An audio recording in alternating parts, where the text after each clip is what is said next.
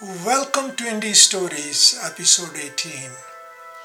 This week, I offer another selection from the Punch magazine anthology of new writing by women writers, edited by Shireen Qadri.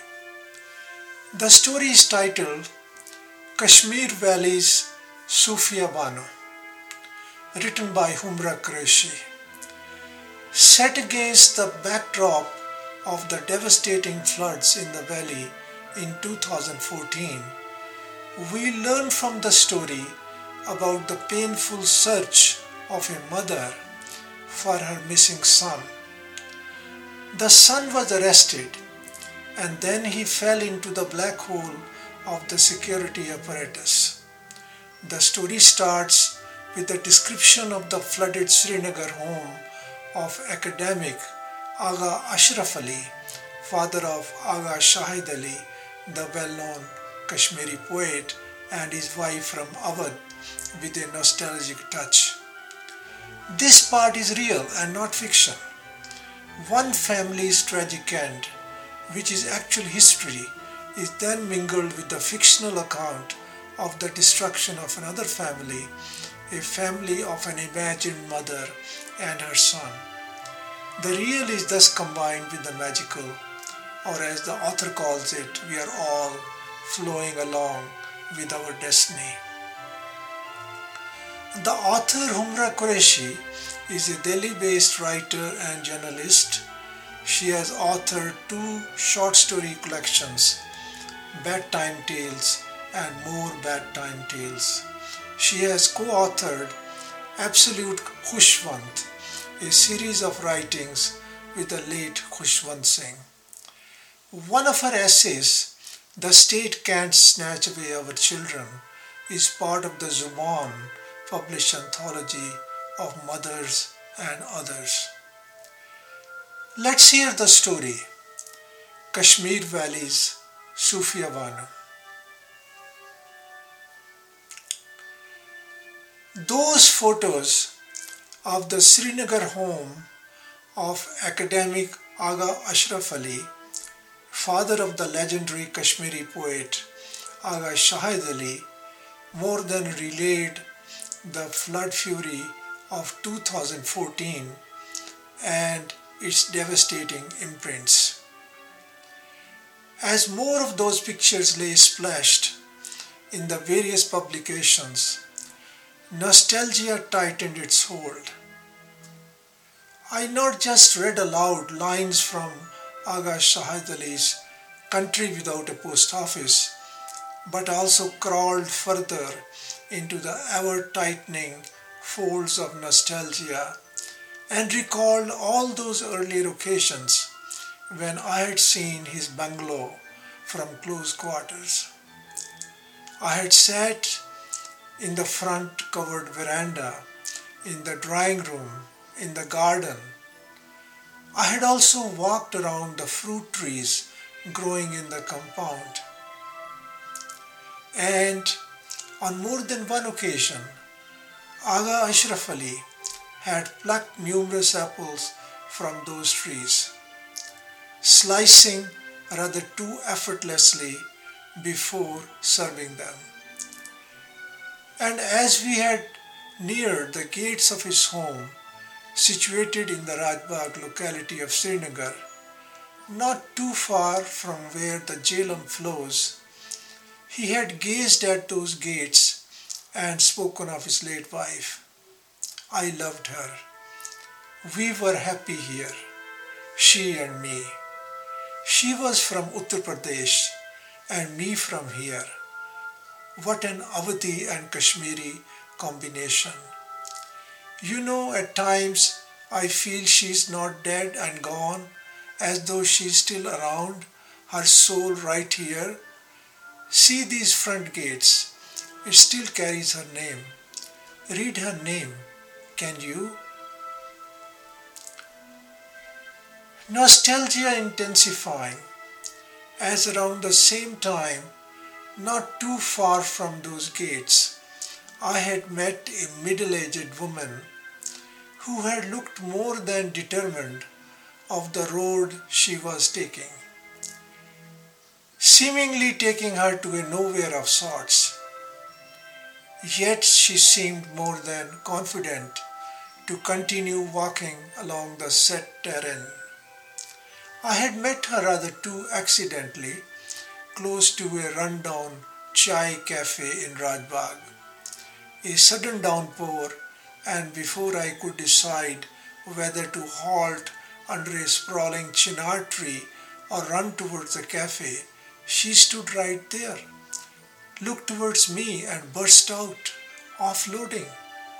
She waits under the chinar for her teenage son, repeatedly saying she waits at the set spot, looking neither left nor right, only straight ahead, her gaze unmoving, just in case she could spot him. No, she didn't seem to realize the futility of the exercise, even as she had detailed. My son was last seen here, next to this chai cafe.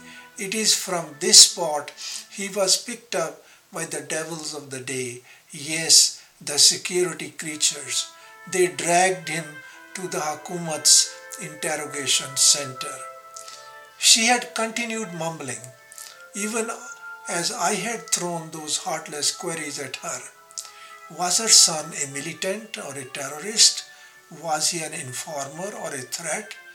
Camouflaging or carrying crucial information? No, he very simple, going to college and back, not saying this because he is Begum Sofia Banu's son. Your name, Sofia? I am Begum Sofia Banu. But his wife also. Whose? Was visiting someone here in Rajbagh. His dead wife's name also Sofia. Strange now. Was wondering that maybe many people with the same name but different destinies. But please, have Raham on me. I am nobody's wife. But your son, your child, how? Raised him all by myself, whatever best I can do with my very limited resources. Doing embroidery on shawls till my eyes couldn't cope with the strain of coming up with complicated designs. But your son, Allah can't take away him like this. This child was gifted to me years back by Allah. How gifted? Found my baby years back, wrapped up in a shawl, on the shikara taking me along the backwaters to the Dal Lake. Not left him for a single day ever since that day. My child, he is only mine. No marriage, nothing for me, just me and my child.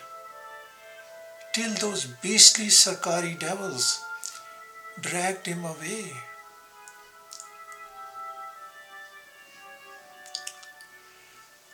I had met hundreds of mothers in the Kashmir valley, wailing and waiting for their missing sons. But with Begum Sofia Banu, I had developed a certain rapport, and now, with the news reports of the flood fury hitting the valley, I tried to get in touch with her. Though almost certain that with the flood waters wrecking homes and outer roads and inner lanes of the Rajbagh locality, she couldn't have been around. Definitely not in that particular road of Rajbagh, one of the worst effective locales of the Srinagar city, where she had spent months awaiting the return of missing son. I couldn't curb the temptation to call her. Her mobile did ring, but there seemed no one at the other end. After a couple of days, even that lazy hope of connectivity diminished. What with the flood waters affecting all possible modes of connection, the cables and lines snapped. That remote chance of trying to establish contact with her seemed over and done with. Giving up, certain that she and her efforts must have died down by now, I was more than surprised to receive a call from her. "My son with me! My son with me!" her shrill voice exclaimed. "What? Floods washing away hundreds, and here you are?" "He is with me. He came swimming in these flood waters." What's all this you are saying?" Yes, he came swimming out of that hellhole, that jail where the Hukumat had drowned him. Those bloody beasts had almost tried to kill him, but Allah kept him alive. Allah has once again given him to me. What? We are running away from here. Where would you go? Running away from this Jahannam. My son and I running away in this Salab. These waters coming to our rescue. We out of here. Where? Running from here. Anywhere where my son and I could be left alive and not killed. Where to? Maybe towards Awadh, or maybe still further. What? All the way there? Maybe yes.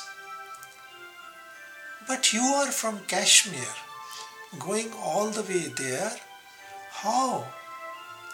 Flowing along with destiny, along with destined turns, and also the line got disconnected.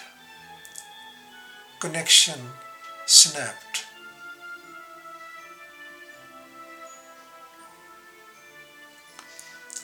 That was Kashmir Valley's Sofia Bano, written by Humra Quraishi. Friends, we are coming to the end of autumn and the start of winter. There is no better gift than a good story that we listen to in the warmth of our hearts, sitting close to the fireplace and perhaps a glass of wine in hand. I shall be back next week with another soul-stirring story for your listening pleasure. I am Surinder Deol saying goodbye.